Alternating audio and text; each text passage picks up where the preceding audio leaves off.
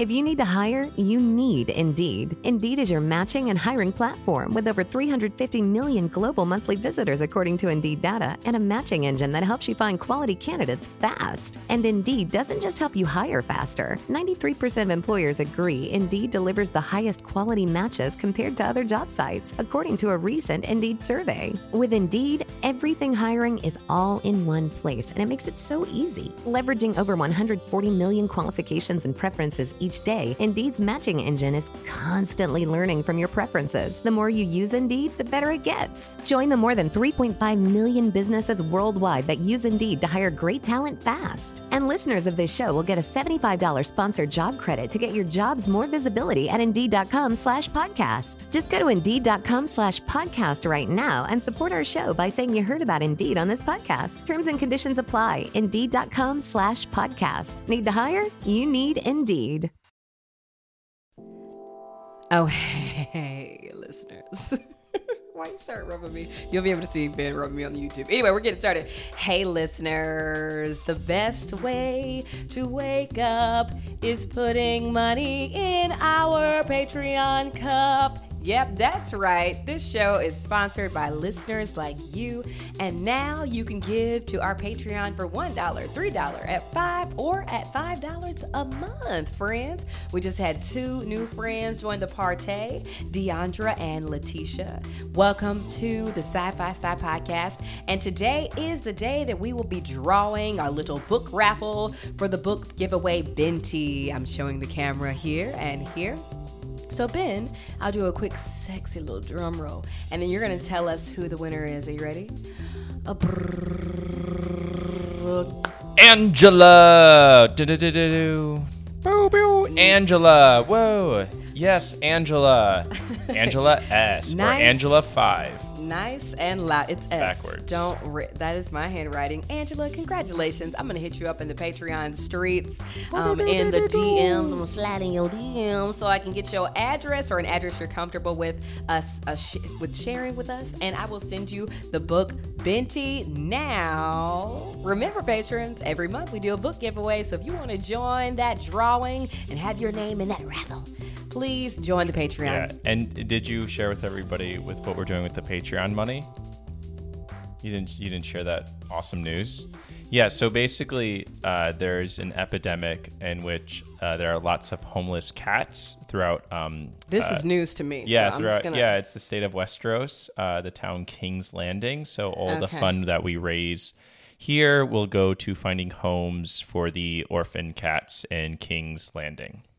What is this about? What? We're using the money to fund homes. Okay, where's the link to that? This is truly news to me. Yeah, it was really awesome. I found this great organization that is willing to. So we'll be giving all of the proceeds and our production costs to cats. Yes, specifically. And you're choosing to share that with me right now. Yes, there's a town, Westeros, and within it, this is a joke. No, that's from Game of Thrones or something, right? What the fuck, Ben? Okay, you know what? Let's get started with the show. What the hell are you talking about? I'm just trying to get people to give us more money. Like, I think people would be more willing to give us money if they knew that we were finding homes for orphaned cats. We are the orphaned cats. We are orphaned cats. You do sing like a cat sometimes if you don't do your warm-ups. You know what? I'm more like a dying cat. Like a cat maybe that was hit by a car. I do love cats, like a lot. I really want a cat, but Amber refuses to get one. So the money that we get... This pussy's the only cat you need, baby. Mm-hmm. Now, welcome to the Sci-Fi Sci under the Believe Podcast Network. It's a podcast about Black science fiction and fantasy and staying on the same page of our marriage. Today, for episode 63, we will not be giving to cats in the North. We'll be discussing book 1 of the trilogy, Lilith's Brood. Written by the OG, the mother of science fiction, Octavia Butler. Now, we haven't covered any books by Octavia Butler, except for episode 1, we covered Kindred slightly, but you didn't have to have read Kindred because we were comparing Octavia Butler's Kindred to Janelle Monáe's, who starred in it, Antebellum, and No, we found they out should have later read that, Kindred. We I know, but absolutely spoiled everything. But in that was Kindred. almost a year ago. Yeah, that's I'm not true. sure what we said, so I just wanted to norm that this time we are just like solely focusing on book 1 of 3. The first book we'll be discussing today is Dawn. So I just wanted to, shiver me timbers, get you ready for that. So we will be spoiling. This was written in 1987, but as Ben has told me time and time again, everything needs a spoiler alert on the front. But we're also gonna, if you haven't read it, that's all good. We're also gonna, make it so you can Follow along and connect, Sure. text to what was it? World. You see how that works, Ben? Yeah, and I would say that unlike a movie or something like Clickbait, the TV show, or where you could literally say one word and it would spoil everything, right? Where Dawn, we could spoil the plot, but I think people should still read it because it has these great meditations on life and meaning and existence and shit like that, important shit like that. So no cats though. No cats. Are there? Yeah, there are animals though. Yes, but we're animals at this point. So now let's jump back into you shit talking me. So first you decide to throw me a curveball, which I'm sure y'all will see my face on the YouTube. Also, we're visual now. Haha. So go to Wild Wild Love and you can watch all the episodes of the Sci-Fi Side podcast there. I'll drop the link below. But Ben was coming at my throat talking about how he's wanted a cat for a really long time. Ben does not want a cat. Let's be clear. Let me say what I got to say and then you can join in. That's the sound of the dog. Quick pause for Gucci's scratch break. Ben does not actually want a cat. Ben wants to have more credibility as a writer, and instead of just writing more and doing workshops and writing prompts as a daily exercise, he thinks that buying a cat will actually make him more established as a writer. That's why Ben wants a cat. Ben does not want a cat to take care of, to poop or scoop or whatever the fuck cats do. He just wants to look pretentious. Now say what the fuck you got to say. And hurry up. I'm just kidding. That was a quote from Tiffany New York Pollard at the Flavor of Love reunion. No, I like cats. I had one of my childhood. Thank you for bringing it up. Now I'm really emotional. But about 2 weeks ago, my childhood friend and childhood pet, childhood brother, Tubbs. An occasional lover. An occasional lover. Yes, I used to have sexual relations with my cat. Somebody's going to catch this out of context that you're going to get fired from your school. Yes, that's not okay for lots of ethical reasons. It's not okay to have sex with a cat. For ethical reasons, yes. For ethical, yeah. It's not okay. We could actually talk a little bit about that. There is some connection in Lilith's brood. Anyway, so I love this cat, really sweet cat, and name's Tubbs, very cuddly, and he died after he was 18 years old. He lived that's a long time. Yeah, that's a long time, and it was just very sad. And my dad is a very poetic young man. He's like 65, and he gave this burial, and in the burial, you weren't there for the burial. You were mad at me that day or something. Wait, what? I was mad at you? Yeah. I think I'd come home late. You weren't there for the burial. I followed it on FaceTime.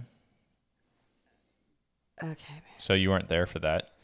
I was at a coffee shop. We were texting. Oh my God. Sorry, Gucci is just completely eating himself out right now. Yeah, he's licking his... well, he doesn't have testicles. He's licking his penis. I mean, he's cleaning his penis. I mean, that's how some people clean themselves. God. Like his tongue is more... Wait. It's got bumps on it and stuff. Same thing with my Tubbs. Okay. Tubbs Wait, tongue. we're already getting off the rails. So you basically didn't invite me to the cat funeral. I was trying to contact you, and you weren't calling. How you gonna call me and be on FaceTime? You don't know how to text and be on FaceTime. Anyway, point being, it was very sad. But my dad had said something along the lines that when you lose a childhood pet, it's sort of like a symbol of people moving on out of their childhood, right? Like it's a very hard and clear signifier that your childhood is done and over with. And so Tubbs' death, which I was there for his birth, because Leah was his mother. We had Leah, and she got she was very young. She was like a year. We hadn't spayed her yet, and she'd gotten out of the house, and we thought she was, a goner. And she came back She was pregnant. screwing the milkman. She was screwing the milkman. So she came back pregnant, had 6 kittens. I was there with all of them that day. Damn, she a freak. Yeah. And imagine if you had 6 babies growing inside of you. Just shoot me. Okay. Outback. Ooh. All right. Like Old Yeller. Another good. God, I read Old Yeller growing up too. Anyway. Doggone dog in the West. So it's sort of like a symbol of losing your childhood, you know? Do you feel like you've lost your childhood now that she's passed? Yeah, I think like there's elements of it like, oh, that part of my childhood is done and gone. Like that's over. You know what I mean? That's tough. Yeah, there's an element of sadness to it for sure. But I mean, I'm pretty okay with it, if we're being honest, you know? What about if like you're an adult that buys a cat and then years later the cat dies? What do you say then? I mean, I guess, I mean, you didn't grow up with it in formative years. I mean, maybe it's like losing. Count. Well, it does count. I think there's something sort of more intense when you lose a childhood pet. Anyway, so I was there for Tubbs's birth the day, and then, like the night before, my parents took him to be put down because he was just suffering, you know. Mm-hmm. I called him, and I was there for that. Yeah, you were there for that. We weren't fighting for that. Yeah. Well, I'm so sorry I missed Tubbs's funeral because of something silly that you probably did. Yeah. I wish things were different. No, I was at a coffee shop and my parents didn't really tell me like the specific time they were doing it. They just called me, which is something I've learned. And I was like, oh shoot, I should probably have Amber join, but I didn't. Well, everyone knows you leave me out of things. So sometimes. We're going to go ahead and read an Apple Podcast rating. I'm just kidding. I love you. We did have one Apple Podcast rating, but it's a great one. So let me go ahead and read that. This one is from Tucker Star Gemini. Listen now. Thanks so much for creating this space. As an MFA and current English and creative writing PhD student, I see you hit him with the flex. I love listening to you talk about Black speculative media, whether I've engaged in it beforehand or not. Amber has such an engaging voice. Also, I love hearing you talk about Chicago. I'm from the 773 and went to Kenwood Academy High School in Hyde Park. Hey, the funny thing is we actually used to live across the street from Kenwood. So represent. As you know, as we all know, I'm from Georgia and Ben's from upstate New York. But Chicago has, just such a huge place in our lives. And it's going to be where our young daughter will be born and raised. So shout out to Kenwood. And if we ever meet in these streets one day, the other day I had this fear that my child will never be able to learn how to footwork because obviously Ben doesn't know how to do it and I'm not from Chicago, so I obviously don't know how to do it. And I'm older now. There is YouTube tutorials. Like you can just watch a YouTube. Amber, you could no watch a one YouTube watches tutorial a and YouTube- learn how to footwork easily. No one watches a YouTube tutorial to learn how to Chicago footwork. I think it is truly just something you learn growing up in Chicago. It's like double dutch. Nobody's watching a tutorial. You either grow up doing it in the neighborhood or you don't. It's just one of those things. I think nowadays... It's like your mac and cheese. It's just one of those things, right? So we can do our best to look up tutorials and recipes, but at the end of the fucking day, when it's all said and done, when black people say that, that's the bottom black ass line. When it's all said and done, some things you just grow up learning how to do. Spades and the like, it is what it is. So I need to find someone for Wild, our daughter, coming April 2022. I need to find someone to teach her how to footwork because I can't do it. She has to meet other kids in Chicago and learn how to do it on the streets. It's above us now, Ben. Yeah. Okay. What you got to say about that? I mean, a couple of things. First of all, let's not assume, yes, I guess we're having a daughter, but let's not assume their gender. They could, yes, they're going to have female genitalia or whatever, and then they can choose what they want. So I know. I think, but when it comes to the footworking, Wild will be able to do that. Yes, that's absolutely. Yeah, we can. House music, all of it. Sure. Chicago. But if we homeschool the child. All right, well, let's get started with the book. Pass me that book, because that's not going down. Who's going to teach her in the home, Ben? You? Yeah. What you gonna teach her? Octavia Butler will be required reading. Do you enjoy teaching, Ben? I do. It's a lot of fun. Oh, a lot of fun. I had students create ziggurats, and then they're gonna like write. What is that? Ziggurat Cigarettes made out of zucchini. No. That's what it sounds like. No, ziggurats are temples of ancient Mesopotamia for sacrifice, and they're not just cigarettes. No, because we're learning about the E-cigarettes. elements of civilization. Religion is a big part. So I've had them like create myths. I've had them, create their own religion. I've had them create, talk about the different technology. I just feel like if my child came home and said, my teacher had us making ziggurats. A ziggurat. I think it's pronounced ziggurat. Okay. Yeah. So y'all gonna be doing that at the house? Mm-hmm. And you gonna keep this classroom that is the house clean? Yeah, and you gonna be on a schedule because learning isn't clean. So okay, let me ask you this. Yeah, but it's structured. So structured doesn't have to be clean. So we were to homeschool. What time would Wild's day start? Probably 9:00. That's too late for me, Ben. Well, that's what time my school starts. 9:00. You went to school from 9 to noon, if that. Yeah, 9 to noon. And was that adequate? Absolutely. No, because you told me your dad used to just be like, just make up your grades on the report card. I did. Yeah, grades weren't That's important. not okay for me. Learning was important, not grades. That's were actually you that's learning? where all that's were where you the actually learning? Absolutely. Math I could have learned more about, which was frustrating. Right. But call it I like am it is. I am qualified to teach up to calculus. I could teach calculus. So what's she gonna do then? After calculus, you would hire a tutor. Like hopefully a lot of these private schools, like very wealthy private schools, by 10th grade, if they're getting the proper training, most kids can get through Calc 1 through 10th grade. So then Calc 2, 11th grade, you get finished Calc 2, but then by your senior year, you're jumping into, more. What happens when you like don't need a What happens when you need a day off? something. She just ain't gonna learn that day? No. Because you get fatigued. I do, yeah. It's only 4 hours. It's a half day. Whatever she wants us to call her, she will be learning full days. Because y'all not going to be terrorizing me the rest of the day. Of course we're going to be learning full days. We learned full days You just said already. It's only 4 hours. Living with you is learning a full day.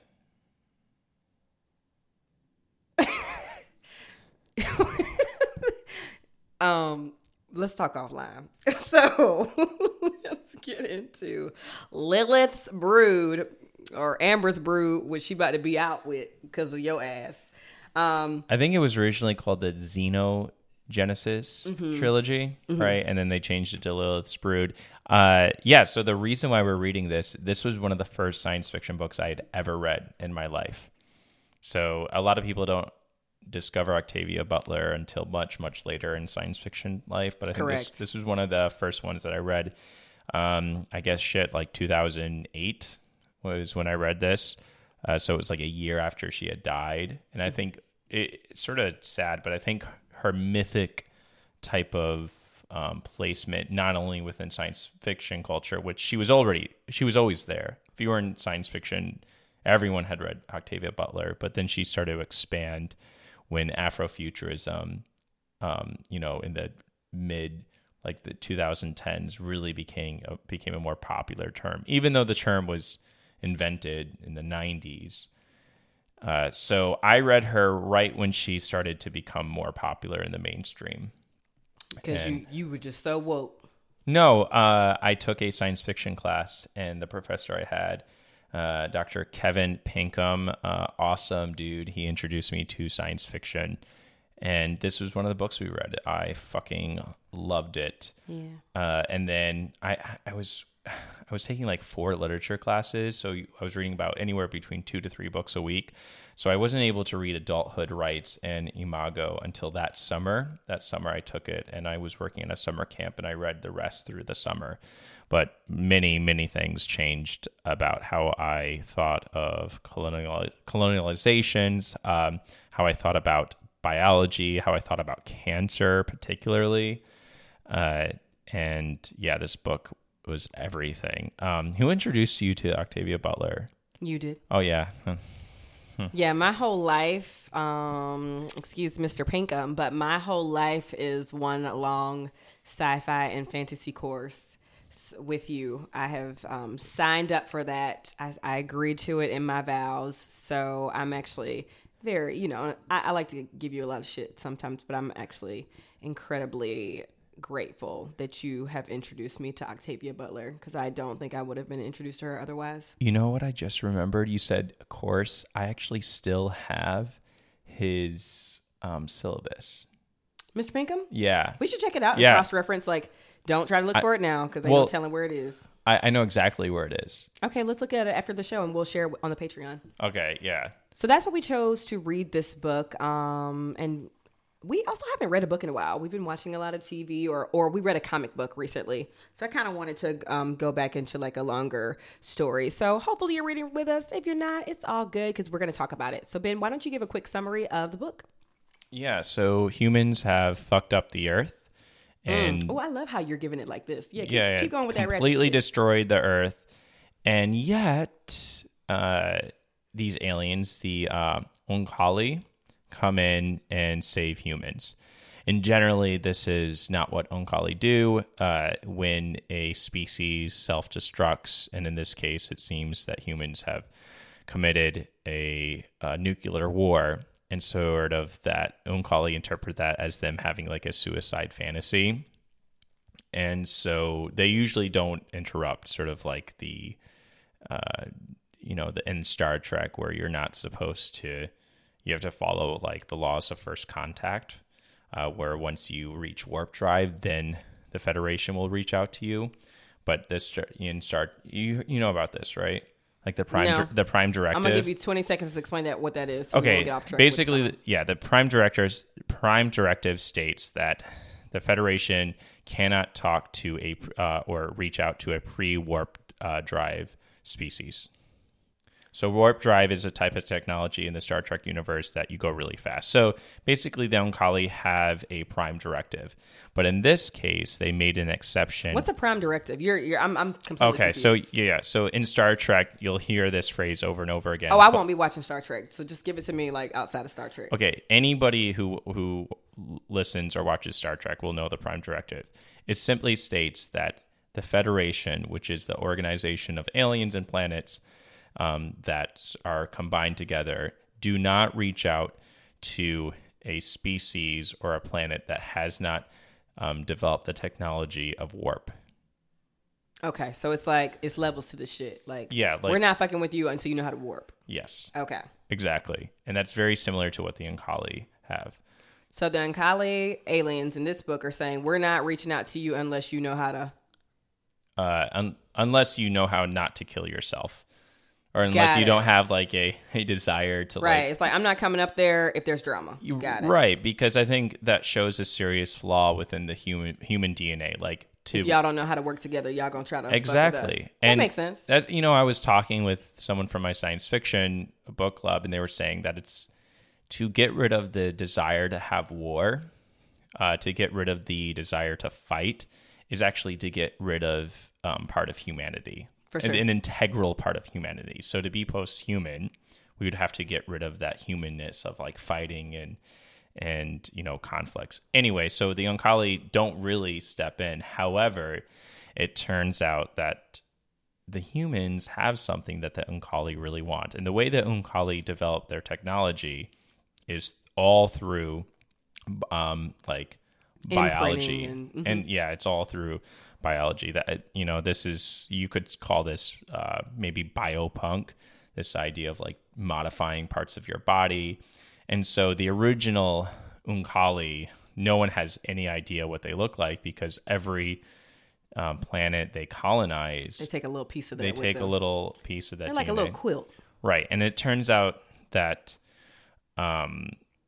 they want to harvest part of our DNA, a very particular part of our DNA, which you find out within like the first 30 pages. And they want our ability to have cancer. That's what they want. The self-replicating ability. That's what they wanted. To have cancer. Yeah, and to take out the negative effects of that. And that actually reminded me of this play called Wit. You ever remember? I It's about a woman dying from cancer. I don't remember this.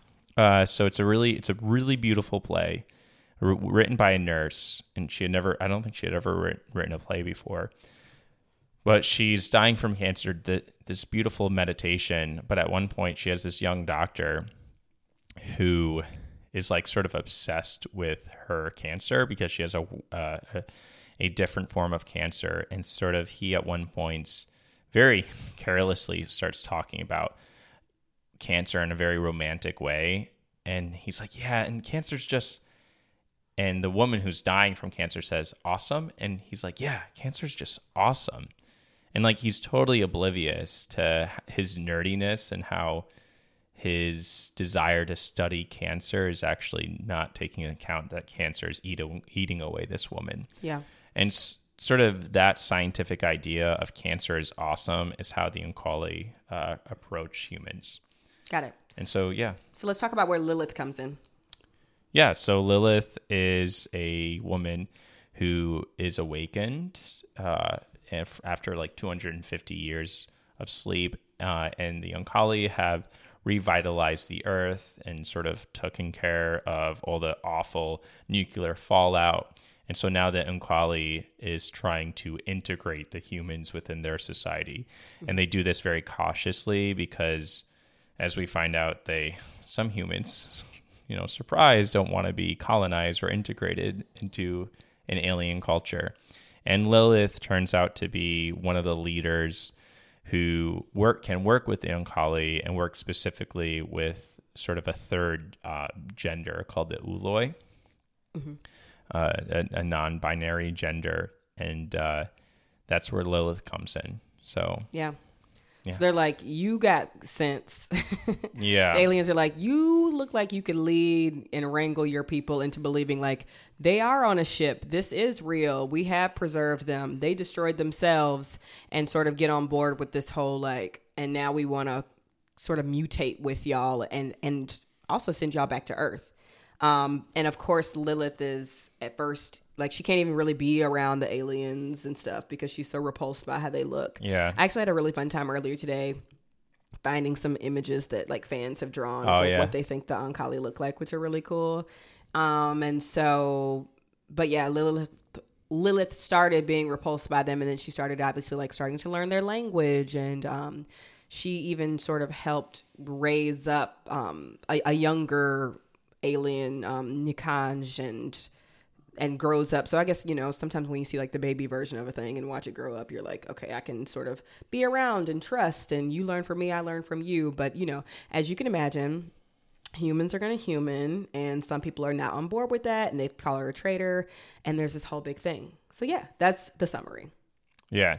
I mean, what'd you think about Lilith as a character? First impressions, Lilith. Okay, I really love her, obviously, because she's obviously a black girl. Yeah, she's a black woman. And I really like that it's so interesting that these aliens have captured, let's say they've captured like 48 people or something. It's not like a huge amount of people. They've captured people, and I'm loving that they're choosing like a black woman to sort of wake up and explain and lead the charge on this. So I'm immediately bought into her for that. She's also, she used to have a family and no longer has one, and is trying her best to like get past like how ugly these aliens are and their mission and stuff. But I really like her. Like, sometimes I was like, girl, just get past how they look. But then they'd like explain in another chapter how horrible they were, and I'd be like, oh, I couldn't deal with that either. Yeah. And she's super brave, and they make her even stronger as the story goes on. So it was really nice to sort of see her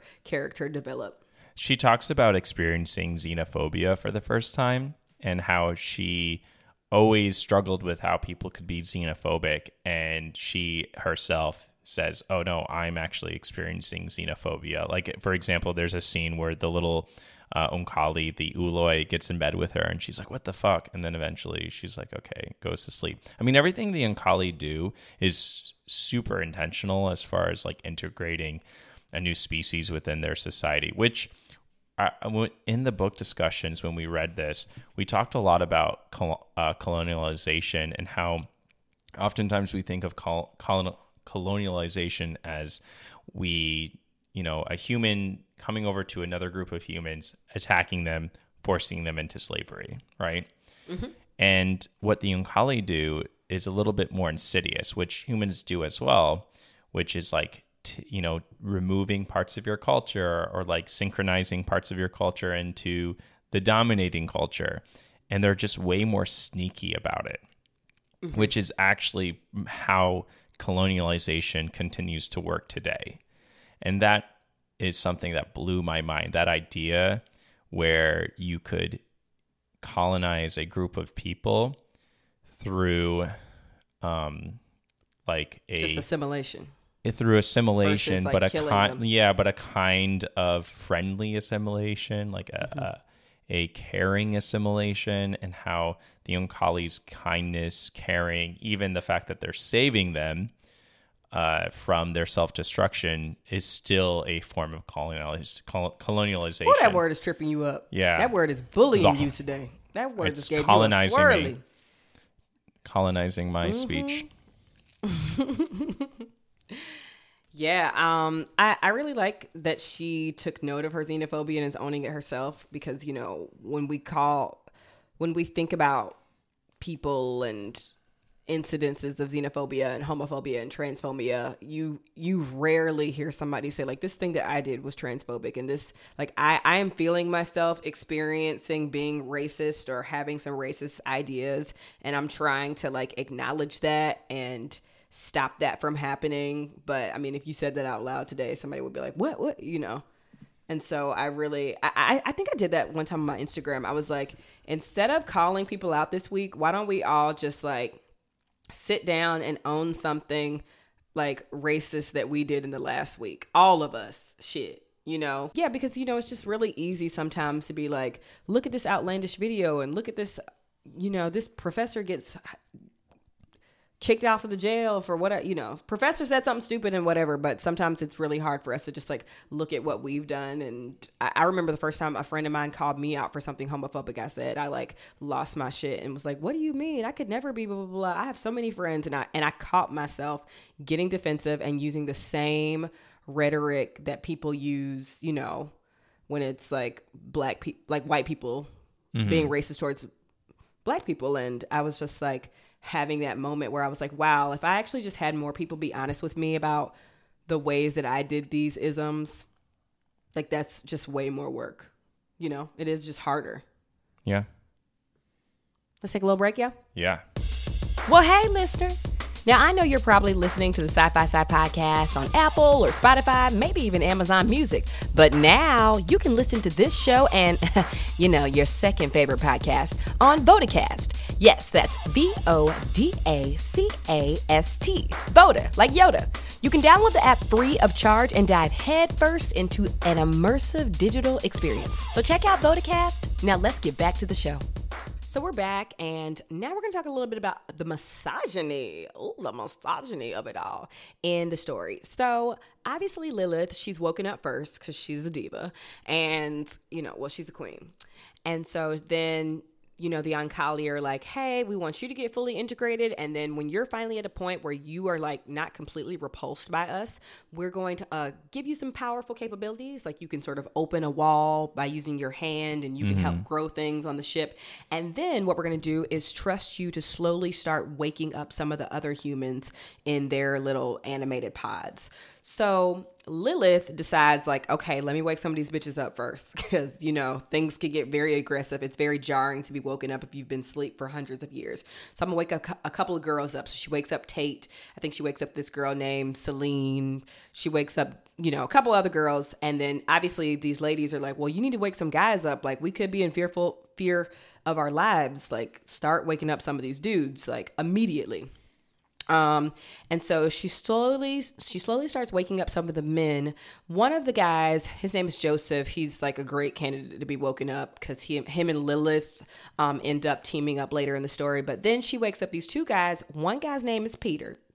And Peter, as you can imagine, is a brute. He doesn't believe anything that she's saying about like, we're on a ship, I promise you. And he's like, no, we're not. Well, it's like, well, we've been taken by extraterrestrials. No, we haven't. Like, I don't believe any of that shit. You're just protecting them. You're probably one of them. So Peter is very aggressive, as you can imagine. And then later, another guy woken up. His name is Kurt. He also is sort of given the same energy as Peter. And I really appreciate that this part of the story was like put into it, because that's exactly what the fuck would happen if, you know, a black woman woke a group of people up. Like, there'd obviously be some like assholes being like, I don't believe anything you say, it's not true. So later, like, Peter gets to the point where that shit ends up killing him. Like, he's so mistrusting of this whole process. I think he like either tries to hurt Lilith or tries to hurt one of the Uncali, and so they drug this man and they take him back to his room, and you know next thing you know, we wake up, Peter's gone. He did. Yeah. He gone. He went up in the air. Now Kurt, on the other hand, Kurt is like, wait, can I say something about that? Please. So the Uncali, the alien right. tea right now. I think there's a temptation to see the Uncali as these saviors, to see them as almost perfect. I mean, their ability to cure any sort of disease, their ability to extend life for hundreds of years. I think one of the characters they wake up, we hear, you know, I don't think we meet him, but he is a man that decided to live for like 100, you know, lived to be 160, but he just stayed on the ship with the Uncali. He liked it. He didn't need to be around other humans. Anyway, I think there's a temptation to see them not make mistakes, but the reality is the Uncali make a lot of mistakes. And part of the reason we discovered is that they wanted Lilith to wake up people is because when the Uncali started waking up men, like men would, you know, try to attack the Uncali, or they were so shocked. And there was almost this idea, they discovered that humans were incredibly violent and aggressive. And so they had to take a step back. But even still, like they shouldn't have woken up Peter. They're trying to like reach. Well, Lilith chose to wake Peter up, but she had to wake, you know, slowly. Eventually, she had to wake everybody up. She just had to choose like what order. Yeah, exactly. But still, the Uncali, you know, they allow this to happen.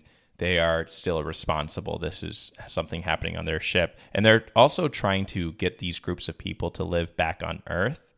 With Uloi. So they partnered them up with Uloi, and you're like not really sure what this partnering up is supposed to be until later you discover like, oh, they're supposed to, you know, have sex and Uncali sex, tentacle sex. Question. So you've been captured. We've all been captured. Yeah. The only people on the ship are me, Wild, and your also immediate family. And they're like, hey, you can wake people up one at a time. Who are you waking up first? And why? I mean, well, you've read this book with me, so I would wake you up first because you would, I think, be more primed to... You don't have to say me, because I would probably wig out. I think, yeah, I mean, it would be very jarring, but I could say, like, you know, we read science fiction. You've read more science fiction than anyone else in our family. So I think you have more of this science fictional mind to embrace that kind of cognitive estrangement. Okay, take me out of it. I'm an easy one. Just your immediate family. Who you waking up first? Probably my father. I think he is more open than other people in my family as far as like the bizarreness of it all. He's also very spiritual. He, you know, very much believes in God. I think at one point he's like, you know, God can do anything. Like there could be life on other planets that we just don't know about. I mean, God is all powerful. So yeah, he hasn't. His belief in God will also allow him to believe like in E.T. and them, which is kind of dope. Yeah. Yeah. I think he would be probably more primed to embrace the cognitive estrangement, which is such a great term. I love that term. Who's next? In your immediate family. Yeah, I don't want to go. You can say this. Like sister 1, sister 2. You don't have to say names. Oh no, we're good. Pick one more out of your 3 sisters none and your of mom. Them. God, they're all annoying. Benjamin James. Let them rest for another 250 years. Oh no. My gosh. Kidding. You would wake your mama up. I mean, unless she had ingredients to make stuffed shells. So damn, you heard it here first, folks. Ben's mama's only good for cooking. Damn. No, oh God, yeah, that does sound terrible. I mean, that's all she's really been allowed to do in her life, which is really sad. Damn, we getting in the cut with it now. That's all right. I mean, she's done other. Yeah, I don't know. We might need somebody to forage and cook. Well, they don't need to forage and cook. Everything is provided. Also, you know what I thought was so cool? All right. One of the best parts of this book is that before they get to Earth, and the other books, spoiler alert, take place not on the ship, most of them. So the ship is a living ship. I love that. Right? Venti, same vibes. Yeah, exactly. Oh, yeah. They have, the living ships. And that, I love that idea. But also parts of the ship can only sort of recycle or connect with other parts. So the Oankali are broken up with different factions, and different factions have different responsibilities. But if you're on one part of the ship, you might not be able to like recycle on a different part. For example, they're able to like make bananas and oranges. And so Lilith eats an orange on one part of the ship. She goes to the other side of the ship, and then she tries to like recycle that orange peel on the other side of the ship. But that ship, she can't, right? She can't dump it to crumpet over there. Yeah. So it's just a very like those little details makes you realize how, if you have a liver, you can't, take your liver and put it where your knee would be, right? Like, different Octavia parts Butler is a genius. Yeah, those like little details really ground you into the reality of the story, because a living ship, tentacle sex, it all sounds like super bizarre, but she grounds it in this like realistic language. And some people don't like her prose style. It's a little like maybe I don't know, it's different. And so she has a very particular way of describing things. There's a unique style to her. I love it because she can also make you, like, with her words, she can almost convince you of anything. Mm-hmm. Like, I've felt sympathy for the humans in this story. I've felt sympathy for the Oankali in this story. I can really put myself in the position of not vilifying the Oankali. And even you just caught me doing that. It's kind of like the show You, right? It's like, y'all are doing a really good job because y'all are making me want to be with Penn Badgley right now. And he is a serial killer. Like, why am I feeling sympathy for him in this moment? And they trick you into doing that. And I feel like her writing style does that in a really poetic way. Yeah. The Oankali they're not, there ain't shit. Like, there's some serious problems with them. It's like if somebody's nicely capturing me, that doesn't still mean they're not capturing me. Yeah. And they like destroy all of the human ruins. Like they're like, we're just going to restart everything. It's like Republicans, you're going to jail. Democrats, I see you, I hear you, you're going to jail. It's like there's elements of both the Democratic and Republican Party that are both very insidious. And well, I want to do the exercise from earlier. Oh, yeah. Who would you wake up first from your family? Who do you think I would do first? Obviously, your mother. No, I actually think I would wake my sister up first. Or maybe I was going to your mom or Alicia. Your father would be last. I think I would wake my brother up last. Oh, really? Because he would be the most violent towards the aliens. You think so? Whereas my dad is just an older version of him. Yeah, they'd be like, all right, as long as they got, Sanford and Sons, we're good to go. You have some Not TV keep up coming here. from my dad. Oh my God. They're like, let's just give him a La Marita. He'll go quietly. They have, but it's so funny because even today on the phone, I called my mom and talked to her for a long time, and we were just talking about somebody who got really belligerent, drunk. It wasn't you. I think the conversation started with you, but we were talking about somebody else. And she was like, hey, you ain't never seen your daddy get sloppy drunk. I was like, Hello? Am I talking to the right bitch? Like, I was like, what are you talking about? She's like, you've never seen your father slur his words and things like that. I'm like, yeah, but are you with us right now? You good? Because I've definitely seen him turn the fuck up. So, I checked her on that. But I definitely think I would wake my brother up very last. Because my brother would be Peter. He would get his ass fucking killed trying to fight the Oankali. Right. Not believing anything we're saying. He would be just incredibly combative no matter what we said. Yeah, and slight like plot point where the Oankali have basically this poke where they can like poke you and immediately kill you. Mm-hmm. It's like a sting. It's like some Thanos shit, but it's a stinger. Yeah. Right? You like how I made those? Yeah, it's somewhat. Thanos? How would it be Thanos? Can't he like snap and make your shit disintegrate or some shit? Well, you need to watch that movie because that's no. That's not, so he can't just snap and things disintegrate. I thought that was like the whole thing. He can do whatever he wants. Okay, so why? So now I'm I would consider it more like the man with the golden gun. Like it's more of like a golden gun. Austin Powers. No, okay, James Bond, Austin. Okay. Oh yeah, that's like Austin Powers. It is like it's Austin like the Powers. parody. Yes, Yeah. it's the parody. Yeah. Of course, I'm only referencing the parody of James Bond. That's very funny, actually. Yeah, so I think like the Infinity Stones allow you to do whatever you want. So it's not like by it. And I it's thought not, it was just the snap. No. Like the snap is like a symbol. I mean, he could have done it with whatever. I think. Thanos a whistle, is just an ear scratch. Thanos is like very dramatic and like, well, so how would you do it then if you could do one thing? I mean, if you have all the Infinity Stones, well, it you turns would probably out pick that up your nose to kill somebody. Motherfuckers would be dying all the time then. what If picking up your nose meant killing somebody. picking my nose, Like digging, yes. digging. That's I'm how just trying I to think would, about something you do frequently. Oh my god, you're hilarious. I know I am. Sorry, you can get back to the story. No, I mean it's more of like they have this incredibly powerful weapon that's part of their biological body in which they have no control over unless you're Uloi, which is this third gender. Yeah. Well, but they're very, I'm falling into the Penn Badgley thing. Like they're very aware of that. Like they'll tell you, like they're very honest. Right. They can't lie. We have the power to fuck you up. So Yeah. please remain calm. Like they say it like that. So I catch myself being like, well, at least they told you, but y'all still don't want to listen.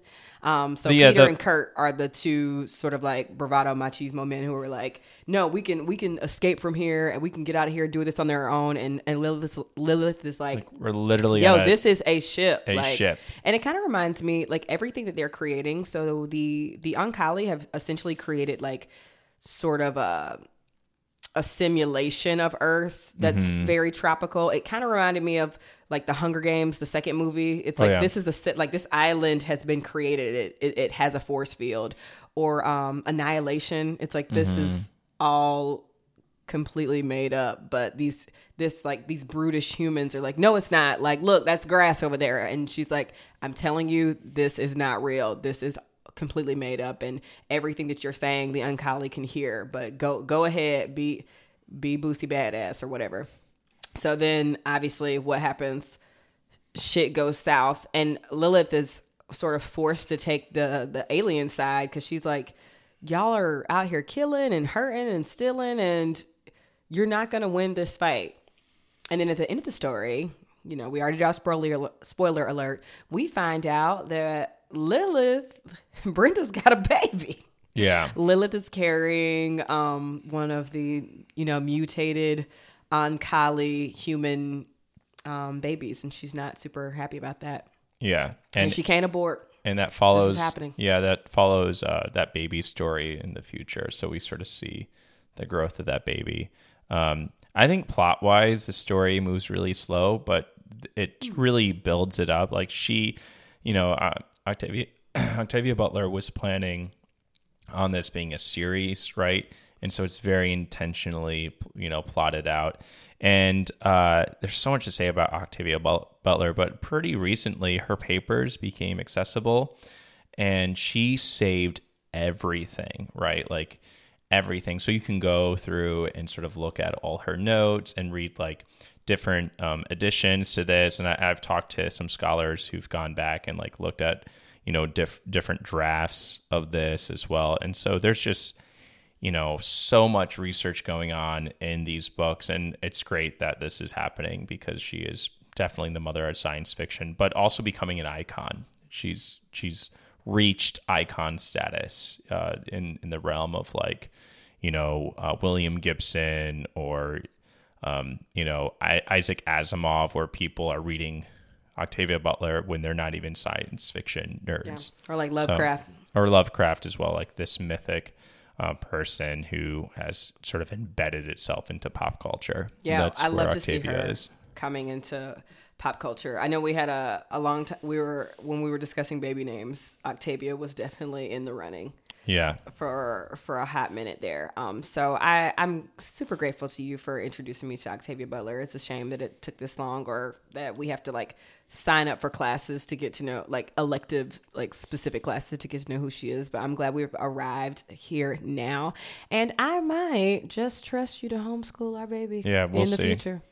We'll see. If this is maybe. on the curriculum, I need to look over your syllabus at the top of the year. What happens if I ever want to argue with a grade with you? That's just going to be us arguing. Well, no, in the kitchen. I mean we have to talk about actually the purpose of grades, and grades are actually quite purposeless. They're the point of a grade, unless it is specific, rubric aligned to a very specific standard. Like they can't be debated, and there's a huge. I get you. Huge debate, and the debate in which it's leaning to this idea that like classwork or homework should not be graded because that person is practicing on a skill, and the only things that should be graded are quizzes, tests, and But what happens if they're not even practicing? Well, the idea is that the research shows that kids will practice if they feel successful at something, or if they're learning something. If they know what they're supposed to be practicing, how they should be practicing, most kids will do that. And yeah. But sometimes so you follow kids the just research. don't want to practice at all. Right. Even And then they're going to be successful or not. Right. So then you have that child take a break and then come back to it. This is a case of in Dawn, in Lilith's Brood, where she's woken up, she's not responding well, and then she's put back to sleep for another 100 years or whatever. So sometimes you just have to make sure that and drug your children and wake them up in 100 years. And drug them. Maybe that'll wake teach them up in 100 years, and then they might be ready to learn. Well, if drugging and waking up in 100 years is your strategy, maybe we will rethink that. I do want our child to be socialized, though. That's my only draw I was with this thing. socialized. Look, K through 10th. Boy, stop. I am one of the most socialized person here. I am fucking doing great. You don't even have social media. I am fucking People know doing you great. because of me. Okay. Nobody knew you until you knew me. And with that being said, Ben, why don't you warp up the show? Yes. Read this book. Okay, how about we start in conclusion, Octavia Butler is the shit. This is great winter reading. Get the series. You can buy this compendium set called Lilith's Brood. It's absolutely fantastic. You might see it as like the Xenogenesis trilogy. And so there's lots of different ways you can buy this book. So yeah, definitely go ahead and check it the fuck out. Thanks, Ben. Thank you so much for listening to another episode of the Sci-Fi Side Podcast. Up next, we're finishing Lilith's Brood by Octavia Butler. So the second book of the series is called Adulthood Rights. So if you are reading with us, be sure to read Adulthood Rights, and we will see y'all next week for the show. Ew. Bye, y'all.